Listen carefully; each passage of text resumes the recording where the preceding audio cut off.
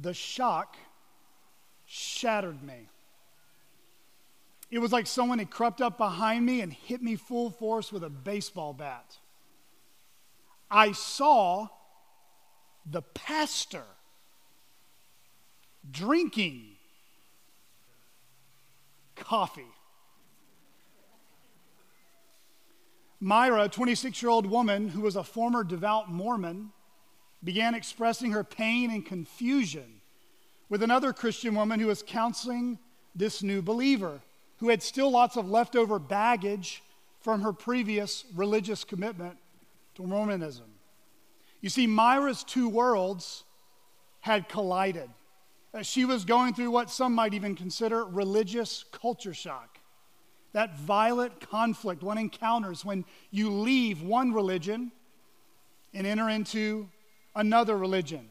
It's often painful, it can be disabling, it can even be a threatening experience for many. As a dedicated Latter-day Saint, Myra began to say with her counselor, I believe in the word of wisdom, and I strictly live by it. That's the man-made rules that the Mormon so-called church adds to their so-called Bible. They believe that no coffee, no tea, no alcohol, no tobacco, not even Coca-Cola can be consumed. My body was a temple of the Holy Spirit. I cannot stain it.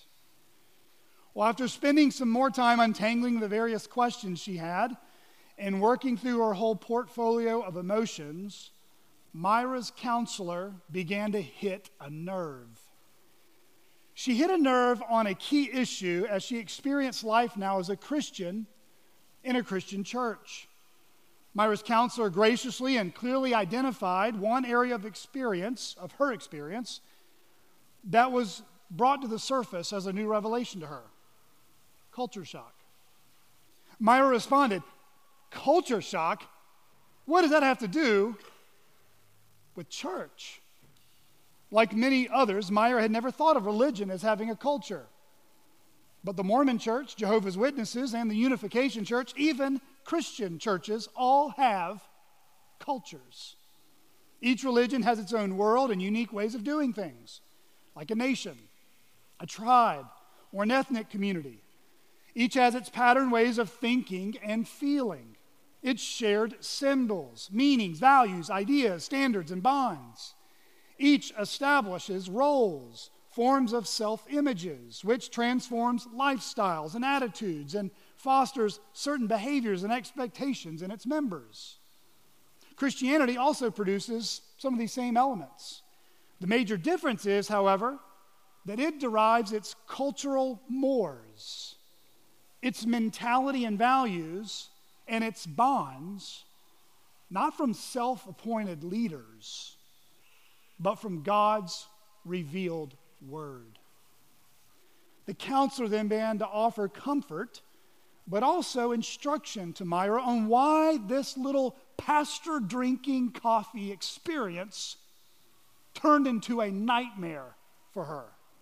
She said, quote, everything we're culturally conditioned to believe and respond to is neatly arranged in filing cabinets in our minds. Each drawer holds folders on various subjects.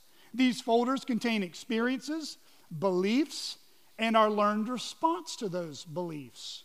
For example, when we see dark clouds outside, our mind pulls out the file folder for weather, and it tells us that rain is coming. Our response then is to grab an umbrella. Every situation in life draws on these files, the counselor told Myra.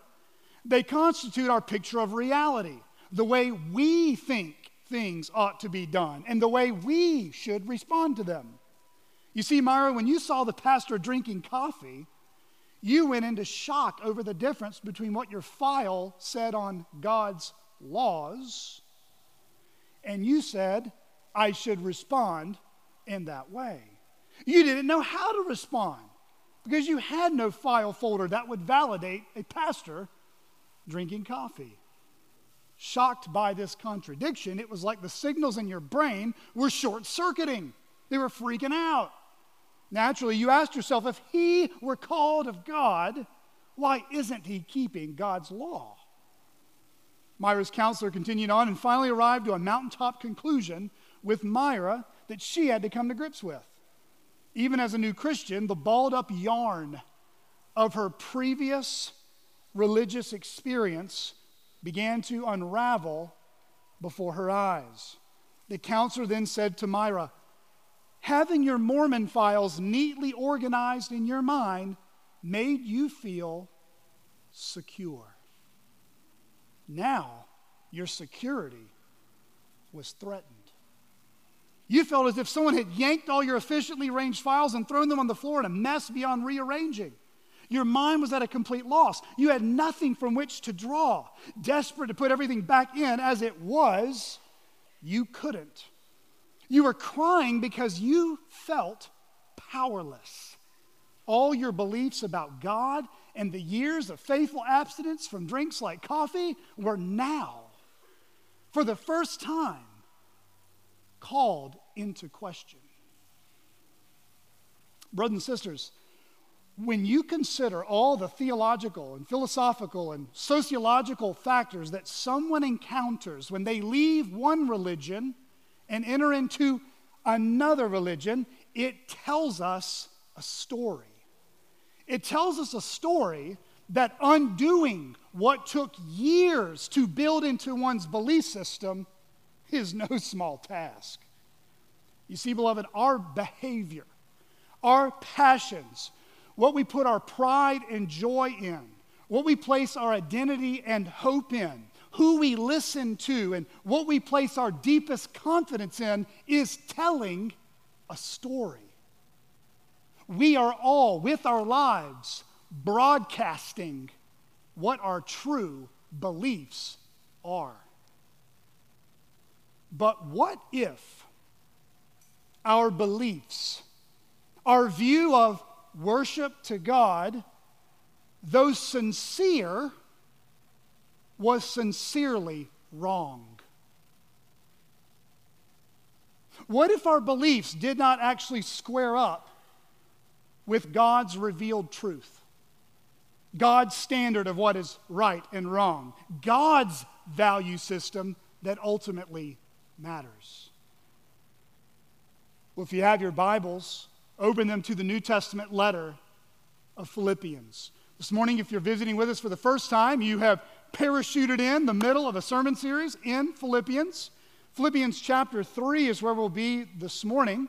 Kind of catch some of us up to speed on what on earth has been going on, or you've just had a long weekend. The author, the Apostle Paul, around AD 60, so a long time ago, writes to a body of Christians all the way to a Roman colony in Macedonia called Philippi.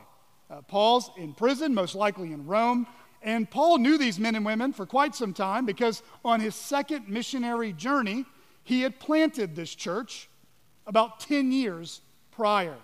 So you can flip back to chapter 1. I'm going to give you the 30,000-foot Delta Airlines summary of where we're at. If you like American over Delta, I'm not going to fight over that. Here we go. Up until this point, in chapter 1, verses 1 to 11, we read about and learned about Paul's partnership in the gospel with this church. Then in chapter 1, verses 12 to 26, we read about Paul's imprisonment for preaching the gospel and his attitude towards life and death. In chapter 1, verse 27 to chapter 2, verse 11, he then exhorted them to center their lives around the gospel, looking to Jesus as their primary example of humility. And then in chapter 2, verses 12 to 18, we saw some practical applications of how to pour yourself out for Christ, how to be a light in the midst of a dark world. And then in chapter 2, verses 19 to 30, where we left off last week, we learned about two examples, two godly examples, Timothy and Epaphroditus. These were dear men who had either come from the Philippian church or were closely acquainted with it. And Paul said, hey, listen, respect these men, honor these men, receive these men, because they are faithful examples to look up to. Which leads us to where we're at this morning in Philippians chapter 3. Follow with me, starting in verse 1. Finally, my brothers, rejoice in the Lord. To write the same things to you is of no trouble to me and is safe for you. Look out for the dogs. Look out for the evildoers. Look out for those who mutilate the flesh. For we are the circumcision, who worship by the Spirit of God and glory in Christ Jesus, and put no confidence in the flesh. Though I myself have reason for confidence in the flesh also. If anyone else thinks he has reason for confidence in the flesh, I have more. Circumcised on the 8th day, of the people of Israel, of the tribe of Benjamin, a Hebrew of Hebrews. As to the law, a Pharisee. As to zeal, a persecutor of the church. As to righteousness under the law, blameless. But whatever gain I had, I counted as loss for the sake of Christ. Indeed, I count everything as loss because of the surpassing worth of knowing Christ Jesus, my Lord. For his sake I have suffered the loss of all things and count them as rubbish, in order that I may gain Christ and be found in him, not having a righteousness of my own that comes from the law, but that which comes through faith in Christ, the righteousness from God that depends on faith, that I may know him and the power of his resurrection, and may share his sufferings, becoming like him in his death, that by any means possible I may attain to the resurrection from the dead. This morning I have 3 points for us to consider if you're taking notes. Point number 1, be discerning of who you listen to for your spiritual growth. Be discerning of who you listen to for your spiritual growth. That's verses 1 to 3. Number 2, be certain that your confidence is rooted in the right place. Be certain that your confidence is rooted in the right place. That's verses 4 to 6. And then number 3, be ready for Christ to rearrange your value system. Be ready for Christ to rearrange your value system. That's verses 7 to 11. And friends, I pray that our passage this morning would show us the surpassing worth of knowing Christ compared to knowing anything or anyone else in your life. So, here in this section, Paul begins to get very personal with his pastoral care for these believers. In verses 1 to 2, he starts off showing that he really does care for these dear saints. And how does he do that? Well, he starts off by reminding them of something apparently they already knew, and then he warns them of what they should be on guard towards in the future. So in verse 1, Paul begins addressing them. Did you see that there? My brothers. If you're new to church and it's weird that you hear people call each other brothers, but we don't look anything alike, it's not that we're trying to do some strange backwoods thing there. No, when we call each other brothers and sisters, we are affirming one another as being a part of the same spiritual family. And so that's what Paul's doing to these Christians. He's calling them, you're my brothers. You're in the same kingdom. You're in the same Father's house. And then he calls on them to rejoice in the Lord. This is something different than say, hey, get out of your bad mood, get in a good mood. Don't have a rainy day, have a sunshine day. That's not what he's talking about. He's not trying to say deny your emotions, deny any pain in your life. But when he says to rejoice in the Lord, he's saying, Philippians, remember you belong to the Lord. Your eternal destiny is secure in the Lord. So be comforted, my brothers. Be comforted, my sisters, by who God is and his promise to work through your life and his promise to work all things together for good in your life, that is, to make you more like his Son, Jesus Christ our Lord. That's what Romans 8:28 and 29 also promises. You see, joy is not an unfamiliar theme in this letter. It's actually mentioned, if you're ever into doing word studies, it's mentioned at least or even more than 12 times in Philippians. But here in chapter 3, Paul begins to kind of turn the corner. He's beginning to take a right on the street, if you will, and he begins laying out a whole different new set of instructions and new ministry updates he wants them to know about his life. And he does that first by addressing his believers and encouraging them, it says, to take joy. To take joy in being called a follower of Jesus. Don't be ashamed of it, because the Lord is leading you and the Lord loves you. But Paul also says to rejoice in the Lord, because the Lord was caring for this church through Paul's care for this church. And Paul shows his care like any good pastor would do by reminding them, or it says there, write the same things to them. Now, you might be asking, what exactly is he referring to? Well, he might be referring to things he talked about in chapter 1, or what it means to suffer for Christ when you're bold for the gospel. It could be things that he talked about by word of mouth many years ago from when he first met them and different interactions they had had over a decade, but we're actually not very sure. But regardless of whatever it was he was reminding them about, he says he did this in verse 1 so that they might be safe. Repetition is one of the ways we can remember things, right?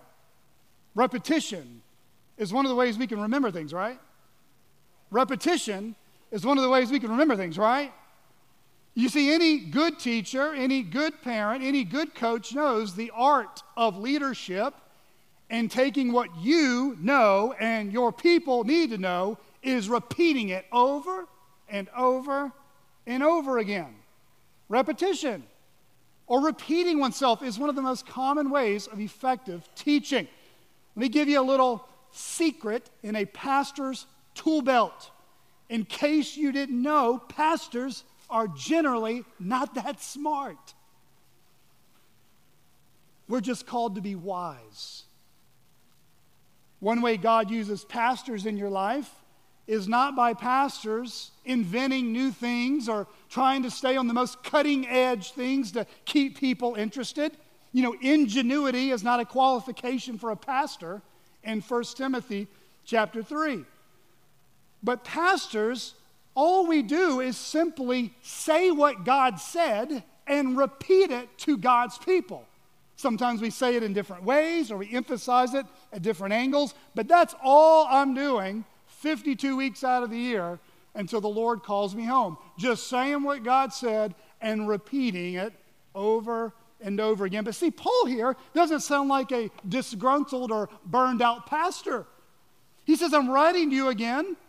I'm writing the same things to you, and it's no trouble to me, and it's actually good for you. It's no sweat off my back, because it's ultimately for your well-being, which I take lots of joy in. But what dangers does Paul have in mind that the Philippians could be facing in which Paul is concerned about? I mean, how could their safety, how could their spiritual security with Christ potentially be threatened? Well, look with me now in verses 2 to 3. He says, look out for the dogs. Look out for the evildoers. Look out for those who mutilate the flesh. For we are the circumcision who worship by the Spirit of God and glory in Christ Jesus and put no confidence in the flesh. We've been living here now for about 10 months in Fort Smith, Arkansas, and I've enjoyed walks outside. Ryan and Lindsay have probably seen me from time to time, my neighbors. One of the reasons I like going for walks is I can stare at the stars in the sky, which I missed for 4.5 years living in a city with smog and clouds. But one of the places I like to walk is Terrain Lake. It's one of my favorite places to go. It's generally peaceful. However, I've had to learn quite quickly of the abrupt alerts from passing cyclists. I guess from my days in D.C., walking down East Capitol Street, bikes weren't as popular on the sidewalks as maybe they are here in Fort Smith. So to be quite honest, on more than one occasion, I've been quite jarred a few times. It's not uncommon for me to be kind of in a daze and staring off into space, and then all of a sudden hear a cyclist say, "You left! And my reaction at first was, okay. And after a disgruntled biker that I had to apologize to, I realized he was going on the left, I needed to move to the right. You see, beloved, what I needed to learn quite quickly is if I want to keep myself from getting smacked from behind or thrown into the 4-foot lake of terrain, I need to be alert and pay attention to my surroundings. Well, here in verse 2, Paul alerts the Philippians. He says, left, by warning them that there are religious people who are characterized by teaching something that contradicts God's truth. He describes these people in fairly bold terms. Did you notice the first thing he says? He calls them dogs. He didn't call them poodles. He didn't call them bulldogs. But he calls them dogs, evildoers, and those who mutilate the flesh. These descriptions reveal two things about these deceitful teachers. Number one, they are despicable and should not be listened to. They are despicable and should not be listened to. He calls them dogs. This was a derogatory term that Jews used to use in a negative light to refer to Gentiles who were spiritually unclean people. But it was even more slanderous. Some of them used it to refer to Gentiles as second-class human beings, like spiritual riffraff that were separated from God. Well, Jesus knew about this word. He actually used it in his own ministry. He calls the Syrophoenician woman in Mark 7:27 as an object lesson of saving faith to rebuke the unbelieving Jews. But then Jesus also uses this term where I think Paul got this from.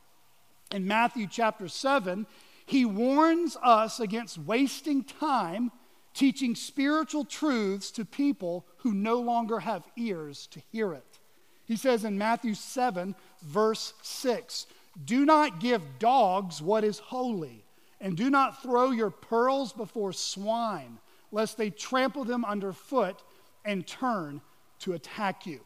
So first off, these people that Paul's describing, who he's warning, he's given that left to these dear saints. He's saying they are despicable and they should not be listened to. But then he digs down a little deeper.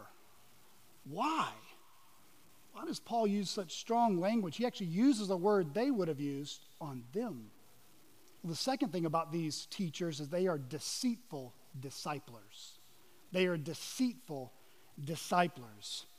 In other words, these are not the pastors, the Sunday school teachers, the small group leaders, or missionaries you want to support. He calls them evildoers. Your translation might say evil workers. And he says right next to it, those who mutilate the flesh. Now, he's not talking about penitentiary convicts who were part of gangs and they were thieves and drug dealers. However, these are people who are known as spreading a false gospel that ensnare people. It traps people. It tells people lies to believing a false hope. In other words, they were speaking a message that had an anti-Christian doctrine within it, but slapping on a label calling it Christian. Well, what was that doctrine? Well, Paul alludes to it when he speaks about the concept of circumcision. Okay, I don't need to go into detail of what that is, but it's a fairly common surgical procedure that's been around a long time. But here Paul alludes to it to teach them or to warn them about what these false teachers were teaching about circumcision. Under the Old Covenant, God made a promise to Abraham that he would bless the nations through him and his descendants after him. And this solemn and everlasting covenant that God would make with a people would have a temporary physical sign attached to it. This sign would mark off the people of God from the rest of the world. It served almost like what we might consider today a visible passport. You know, a passport when you're traveling signifies who you are and what nation you are from. And so when God's people in the Old Testament were faithful and obedient to circumcise every male son on the 8th day, it would be a sign of the covenant, that you belonged to God's covenant people. You can read more about that in Genesis chapter 17 in your own time. However, this physical sign that would be preserved and upheld as an act of obedience for the nation of Israel was ultimately there to point to an inward sign, an inward spiritual reality of a circumcised heart. A heart that we've been singing about this morning, that's been changed and transformed by the Spirit of the living God. A heart that would be knit to love God. A heart wired to love God. A heart that would want to truly know God. A heart that would want and delight and increasingly pursue God. This was prophesied about in the Old Testament, right? Passages like Deuteronomy 30, Jeremiah 31, Ezekiel 36. And then it was fulfilled when Jesus Christ died on the cross for our sins, was raised from the dead, and the Spirit would be given to all of us who would turn from our sins and trust in Him. All of us who would forsake all confidence in our own good works and our own merits and place our faith in Jesus. And when you place your faith in Jesus, the Bible says He will circumcise your heart. He will give you spiritual open heart surgery. Listen, if you're a follower of Jesus Christ today, if you are singing these truths from the heart, if you are believing this from the heart, if you are praying from the heart, if your life is giving evidence that you do, at least increasingly, even in the most faint ways, want to love the God of the Bible, it's because God has circumcised your heart. You might have been born in the United States, you might have been born in Arkansas or Oklahoma, and that might be in some sense true. You're a citizen of these places. But if you are a Christian, fundamentally, your passport reads from your heart to heaven that now you belong to Christ. Take out that heavenly dog tag, take out that heavenly passport, it reads, in Christ. You belong now a part of that holy nation, God's people. In Romans 2, verses 28 and 29 is a great cross-reference for you to consider. For no one is a Jew who is merely one outwardly, nor is circumcision outward and physical, but a Jew is one inwardly. And circumcision is a matter of the heart, by the Spirit, not by the letter. His praise is not from man, but from God.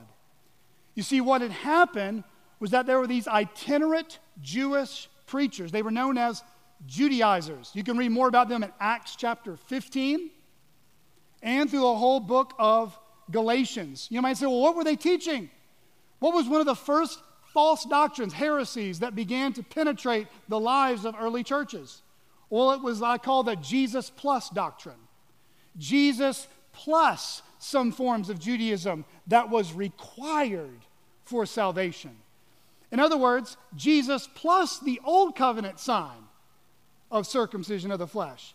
In other words, these teachers were trying to double dip. Let me take a little bit of Jesus in the new covenant, take a little bit of Judaism in the old covenant, and let's slap on some man-made traditions and call it, thus saith the Lord. These false teachers could agree with you to some degree about Jesus, but in the same message reject that gospel of grace by requiring an old covenant sign to be adhered to. You see, Paul was warning them, if you try to reach back to the old covenant, you are now turning to a different gospel, which is no gospel at all. He says in Galatians 1, verses 6 to 9, how serious this matter was. I am astonished that you are so quickly deserting Him who called you in the grace of Christ and are turning to a different gospel. Not that there is another one, but there are some who trouble you and wanted to distort the gospel of Christ. But even if we or an angel from heaven should preach to you a gospel contrary to the one we preach to you, let him be accursed. As we have said before, so now I say again, if anyone is preaching to you a gospel contrary to the one you received, let him be accursed. Now it's obvious that Mormonism and Jehovah's Witnesses are one religious group I would even say Seventh-day Adventists to a large degree, will pull this kind of false gospel message. They will believe some things about Jesus that you and I do, but add things to it. To get a little more contemporary and contextual, here in Fort Smith, Arkansas, I have been made known there are traces of the Hebrew roots movement. You can read more about them online or come ask me at the door, but they do very similar theological gymnastics. They take a little Jesus and say, well, we need to go back to our Jewishness because Jesus was a Jew, and begin to observe feast and ceremonial laws. Our modern day context is not a new thing. It's an old heresy putting on new clothes. If you meet someone that's a part of this Hebrew roots movement, reread the book of Galatians, reread the book of Hebrews. Find out what it means that Christ fulfilled all things said about him. And what does that mean now for those who are in Christ? Let me at least say this. If you're going to defend anything in your life, make sure the defending of the truth of the gospel is in the top 5. God's glory is on the line. People's souls are on the line. The unity of Christ's church is on the line. That's something worth giving your time and energy to. Consider reading books like What is the Gospel by Greg Gilbert, or The Gospel According to Paul by John MacArthur. Or make it a point this fall for you and a Christian friend to sit across one another. And if you're too embarrassed to do this publicly, you can do it in your own home and say, hey, sister, share with me the gospel in 3 minutes or less, and then I'll do it too. And then ask the question humbly, hey, are there any areas of the gospel that I can improve on? Are there any areas of the gospel that I'm saying are a little off? Brothers and sisters, that's how we grow. In joining Chaffee Crossing Baptist Church, one of the things we ask everyone coming into membership is, what is the gospel? It's not the SATs, it's not the MCATs, but as a pastor, I am trying to sift through the wool of the sheep to find out if there's any unhealth that they've been taught in the past and find out, do they know the gospel of Jesus Christ? And beloved, I would even say this, if you're a woman and you desire to study the Bible deeper this fall and into next spring, join the women's Bible study being offered in November. I think that class will be used to help equip you better to know what the true gospel is so our church can sniff out counterfeits when we hear them. You might be asking, Blake, I think you've assumed a lot. How many in here actually know what the gospel is? It's a good question. If you're here today and you've heard that word gospel used a lot in the service, but you really just, I'm not sure what that is, let me explain it to you. The good news, that's what the gospel means, is that God has done something for us that we could not do for ourselves. God has provided for us by meeting our greatest need: forgiveness of sins, a righteous standing with God, adoption as sons and daughters into his kingdom, everlasting joy, and reconciliation with our God forever. But you can't receive those good promises until you first understand the bad news. The bad news is that God is good and we are not. God is perfect and we are not merely imperfect. We are stained from the inside out. We are what the Bible says, an enemy of God. You see, you never will come to the foot of the cross until you first come to the end of yourself. You have to recognize, I have to recognize, we all have to recognize we have sinned against our Maker. And the Bible says our sins separate us from God. And there's no amount of good works we can do to climb up the ladder to heaven, because every time you climb up 3 steps, you fall right back down. God's standard is too high, it's too holy, and we need God to come down. We need God to come down the ladder. We need God to take us up from the ground, change us from the inside out, empower us to come to him, and he does it. And he does it out of his grace. Jesus Christ, God's Son, came down to this earth, lived a perfect life, a life of obedience and trust, always taught the truth of God, even when it was not popular, and it led him to die on a tree, a crucifixion, a criminal's death.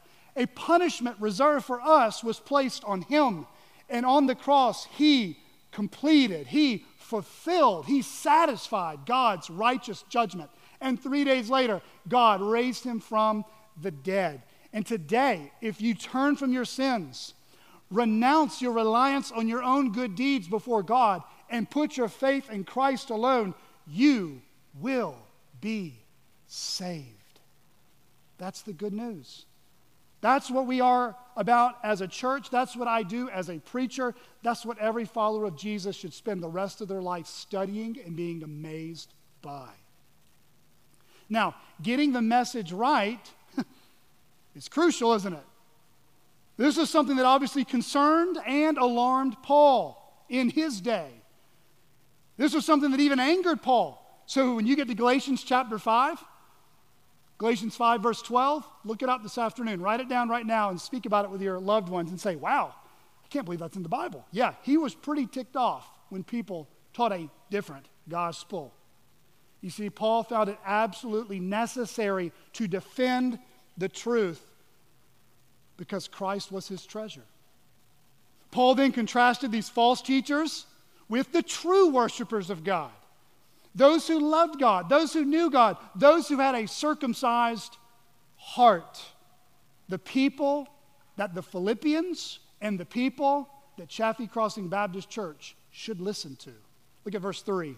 For we are the circumcision, who worship by the Spirit of God and glory in Christ Jesus and put no confidence in the flesh. Brothers and sisters, be discerning of who you listen to for your spiritual growth. Be discerning of who you listen to for your spiritual growth. A problem that I see over and over again in the church today is that churches are full of activity, but they're about an inch deep. We don't need more programs to do. We need more of God. And you get more of God when you get in this book.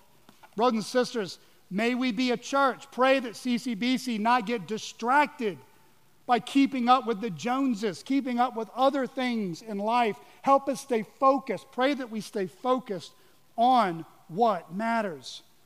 But what do I mean by spiritual discernment?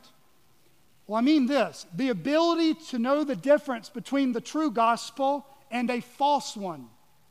The ability to know the difference between a faithful pastor and a charlatan. The ability to think long over biblical doctrine and explain it to others instead of spouting off cliches that have no biblical warrant. I would say one of the most common spiritual pandemics in the Western church today is the lack of discernment of what a healthy church actually is. Think about it. We spend hours researching the best deal on a new car. We spend hours looking for the best price on a new house. We spend hours online through social media and games. We spend hours escaping from reality. We spend hours studying who our favorite politician or sports teams are. But beloved, how much time have we spent thinking about Christ's church? How much effort do we exert to help a church become more faithful to Scripture? How much time in prayer do we devote to praying for other churches that they would prosper before it's too late? Because, beloved, there are expiration dates that Jesus has on a church's door when they are no longer faithful to the gospel. J.C. Ryle once said, "Take away the gospel from a church, and that church is not worth preserving. A well without water, a scabbard without a sword, a steam engine without a fire, a ship without compass and rudder, a watch without a mainspring, a stuffed carcass without life. All these are useless things. But there is nothing so useless as a church without the gospel." Moms and dads among us, I know you have big plans and big dreams for your kids. I want good things for my kids too. But make sure the most important thing you want for your children is that they know God, that they know Jesus, and that you, while they are still under your roof, lead them to be a part of a gospel-preaching church where they can learn to follow Jesus. If you're visiting with us today and you're checking us out, you're visiting, or you have friends that may, let me give you a friendly challenge from the pastor here. What exactly are you looking for in a church? What is it that you're hoping to check out? What is it that compels you to stay at one church and leave another? Let me encourage you, find out first and foremost what that church believes. And ask the pastor, ask the members how they intend to obey what they said they believe. Because what you believe is manifested by the fruit you are bearing. The most important thing you should look for in a church is not a choir. The most important thing you should look for in a church is not what it offers my children. The most important thing you should look for in a church is not what small groups you can join. The most important thing you should find out in a church is find out what they believe. So here's a good checklist. Make sure they are clear on what the gospel is, what a Christian is, what our sin problem is, what a local church is, that repentance and faith are necessary for salvation, the lordship of Jesus Christ, and the authority of the Bible. Let me give you another challenge, okay? This is one way I'm equipping you, our own members and those who are visiting with us. Listen to about 5 or 10 sermons from that pulpit and ask yourself the question, does the preacher use the Bible to fit his own agenda, or does the Bible set the agenda for what the pastor is preaching? That is a planet-size difference. Listen carefully. Beloved, one of the unspoken about, kind of sadly compromised ways that Christians have relaxed their convictions as we've become a fast-paced and technology-obsessed society.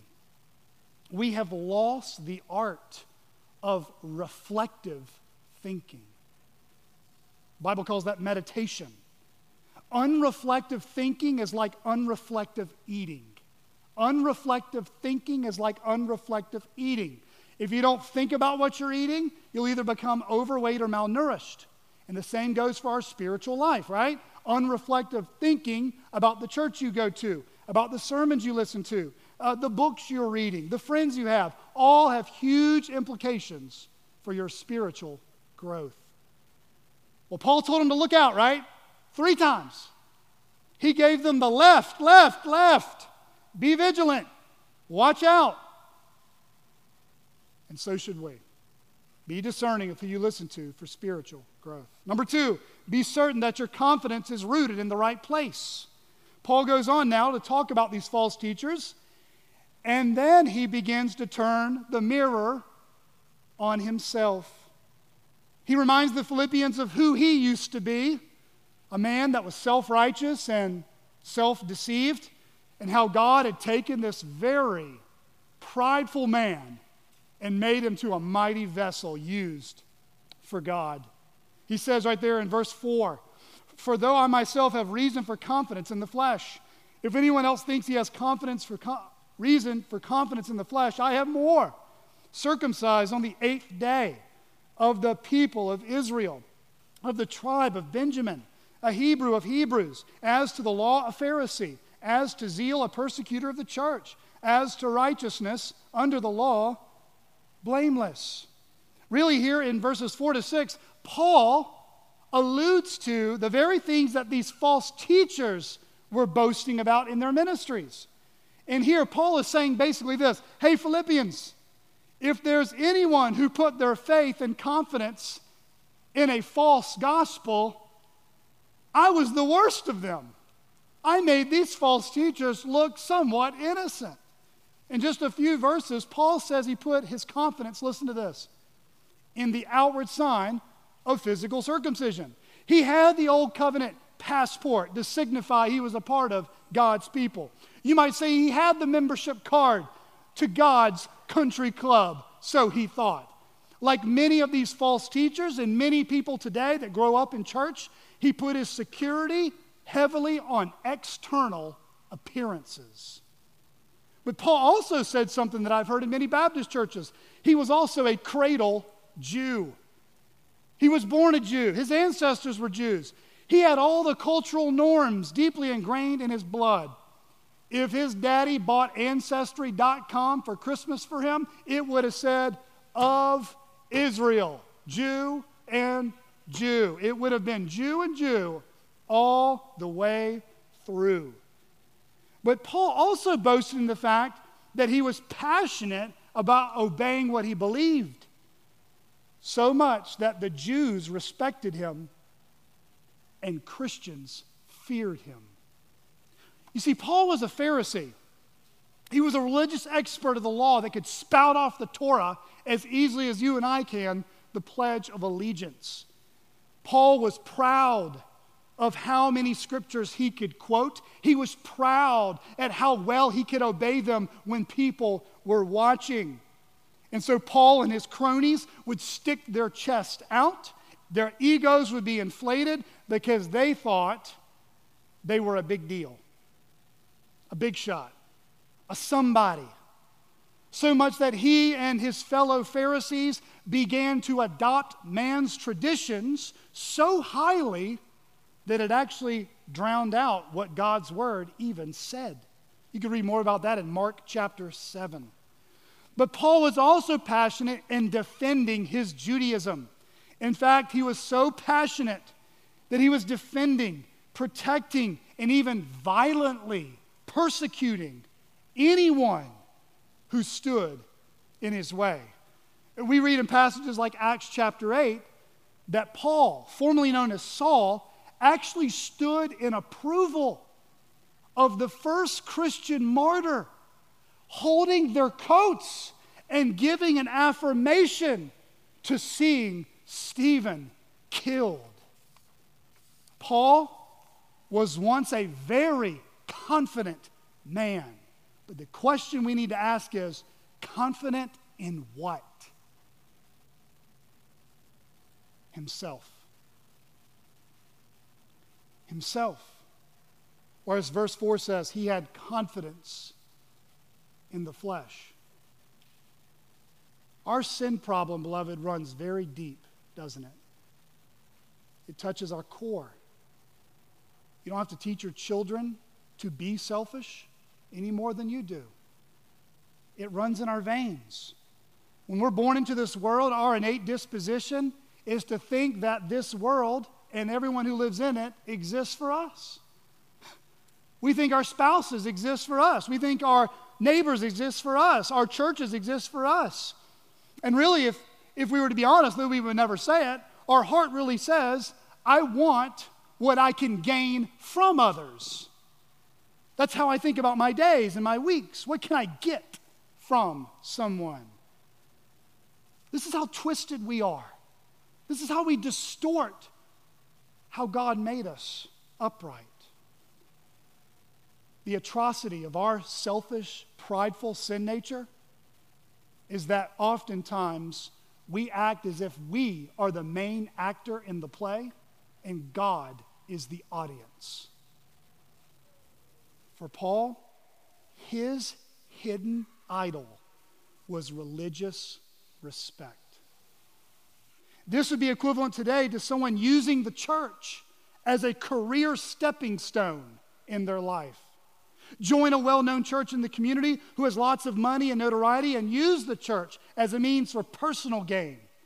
I've even heard it, networking. Politicizing one's popularity amongst influential leaders in a church, all to be viewed as respectable in the community.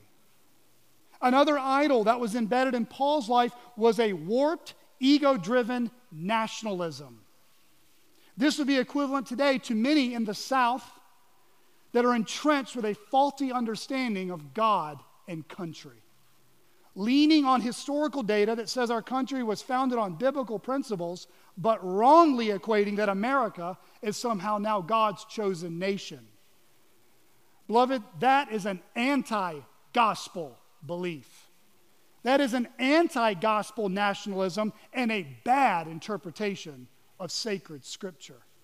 Many people today have wrongly concluded that thinking that America is the new Israel. that somehow God is in heaven and the loudspeakers are on to God Bless America and the angelic host is waving American flags. Beloved, that is blasphemous.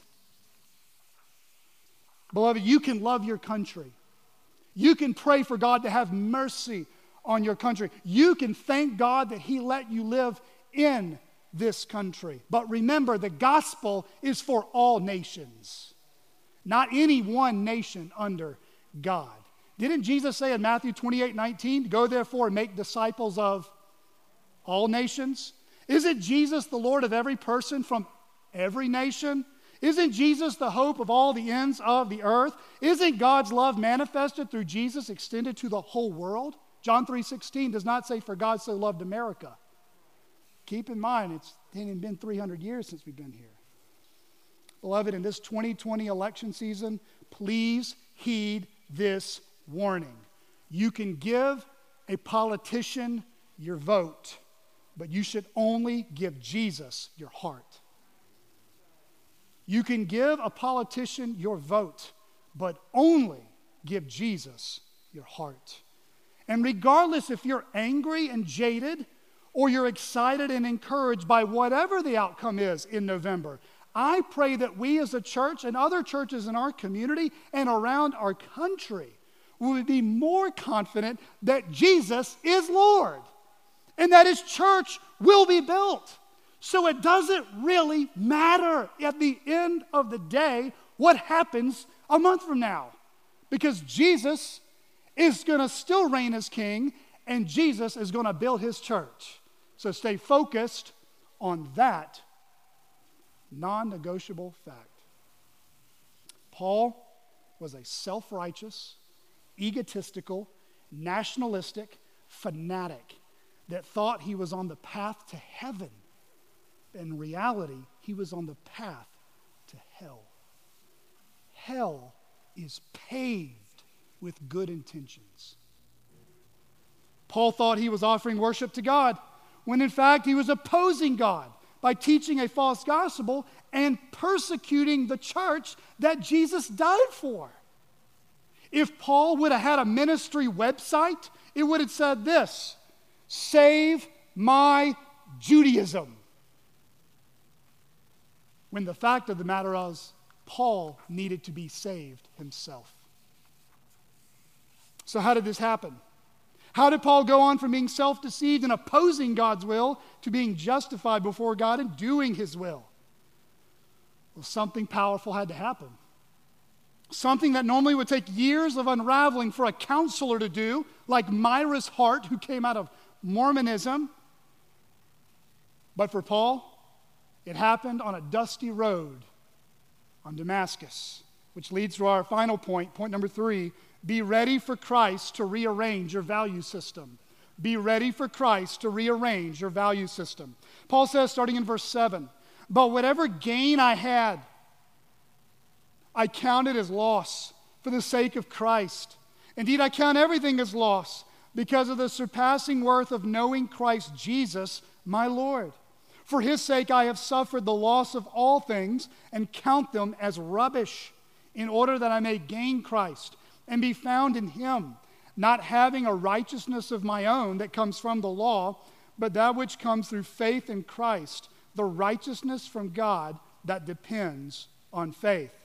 Did you notice that Paul said 3 times when he gained Christ, when he received Christ, when he bowed to Christ, he lost confidence in everything else he held so dearly? But the loss Paul experienced was not like foreclosing on a home because you didn't have enough money and you somehow became hungry and homeless, or going out of business and selling yourself into some kind of inhumane slavery. No, the loss he experienced was more of a sweet exchange. A much better investment was now made, an exchange for something he thought was great, for something that was far superior. He says in verse 8, here's kind of the meat verse of the passage. Indeed, I count everything as loss because of the surpassing worth of knowing Christ Jesus, my Lord. knowing Christ. It is the highest calling and sweetest pursuit you could ever have. What did Brad read earlier from Jeremiah 9? Don't boast in your wisdom. Don't boast in your riches. Don't boast in your might. All those things crumble. Boast in this, that you know the Lord, that you know Christ. Why was knowing Christ of greater value, though? Why was knowing Christ greater value than putting his confidence in religious pride, narcissistic nationalism, or perfectionistic moralism? Here's why.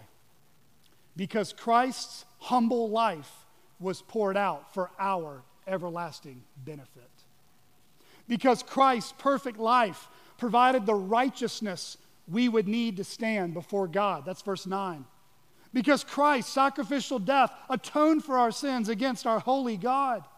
Because Christ's resurrection and his ascension, it secured our eternal destiny and our glorious inheritance that awaits us. Because Christ's indwelling Spirit now empowers us to treasure Christ and become more like him, even if suffering and death await us. Brothers and sisters, we never become more like Jesus than when we are trusting in our Heavenly Father in the times of suffering and loss. That's what verse 10 is really all about. You see, Christianity is not just merely a head knowledge, an ancient book that collects dust that your grandma used to adhere to around Thanksgiving. No. Christianity is a supernatural encounter with the living God. Christianity is an intimate, personal knowledge with the one who died for you and was raised for you and one day will come back for you. And Paul says it's in times of suffering and loss that we know our Jesus even better. An old hymn written back in the 1600s once penned these similar words: "The world seeks after wealth and all that mammon offers, yet never is content, though gold should fill its coffers. I have a higher good, content with it I'll be. My Jesus is my wealth, what is the world to me? The world is sorely grieved whenever it is slighted, or when its hollow fame and honor have been blighted. Christ, thy reproach I bear, long as it pleaseth thee. I'm honored by my Lord. What is the world to me? The world with wanton pride exalts its sinful pleasures, and for them foolishly gives up the heavenly treasures. Let others love the world with all its vanity. I love the Lord my God. What is the world to me?" When Jesus was on that road towards his impending death, Jesus had one of his final conversations before the upper room. And he had a conversation with them, a little bit of a business lesson, a little financial planning, an exchange of values was talked about. He told his disciples that I think Paul was hearkening back to in Philippians, Mark chapter 8, starting in verse 31. "And he began to teach them that the Son of Man must suffer many things and be rejected by the elders and the chief priests and the scribes and be killed and be raised 3 days again. And he said this plainly. And Peter took him aside and began to rebuke him. But turning and seeing his disciples, he rebuked Peter and said, 'Get behind me, Satan, for you are not setting your mind on the things of God, but on the things of man.' And calling the crowd to him with his disciples, he said to them, 'If anyone would come after me, let him deny himself, take up his cross, and follow me. For whoever would save his life will lose it. But whoever loses his life for my sake and the gospel's will save it. For what does it profit a man to gain the whole world and forfeit his soul? For what can a man give in return for his soul? For whoever is ashamed of me and of my words in this adulterous and sinful generation, of him will the Son of Man also be ashamed when he comes in the glory of his Father with his holy angels.'" What does it profit you if you gain the whole world and lose your soul? What is it that you're putting your confidence in today to save your soul from your sin. Let's pray. Father, I pray that you would use what was preached today to remind us of what treasure we have in Christ. I pray that we would also be convicted of our self-righteousness and pride, realizing those things are not strong enough to be our confidence. And Father, I do pray as we close that we would sing with confidence that Jesus really has paid it all. It's in his name we pray. Amen.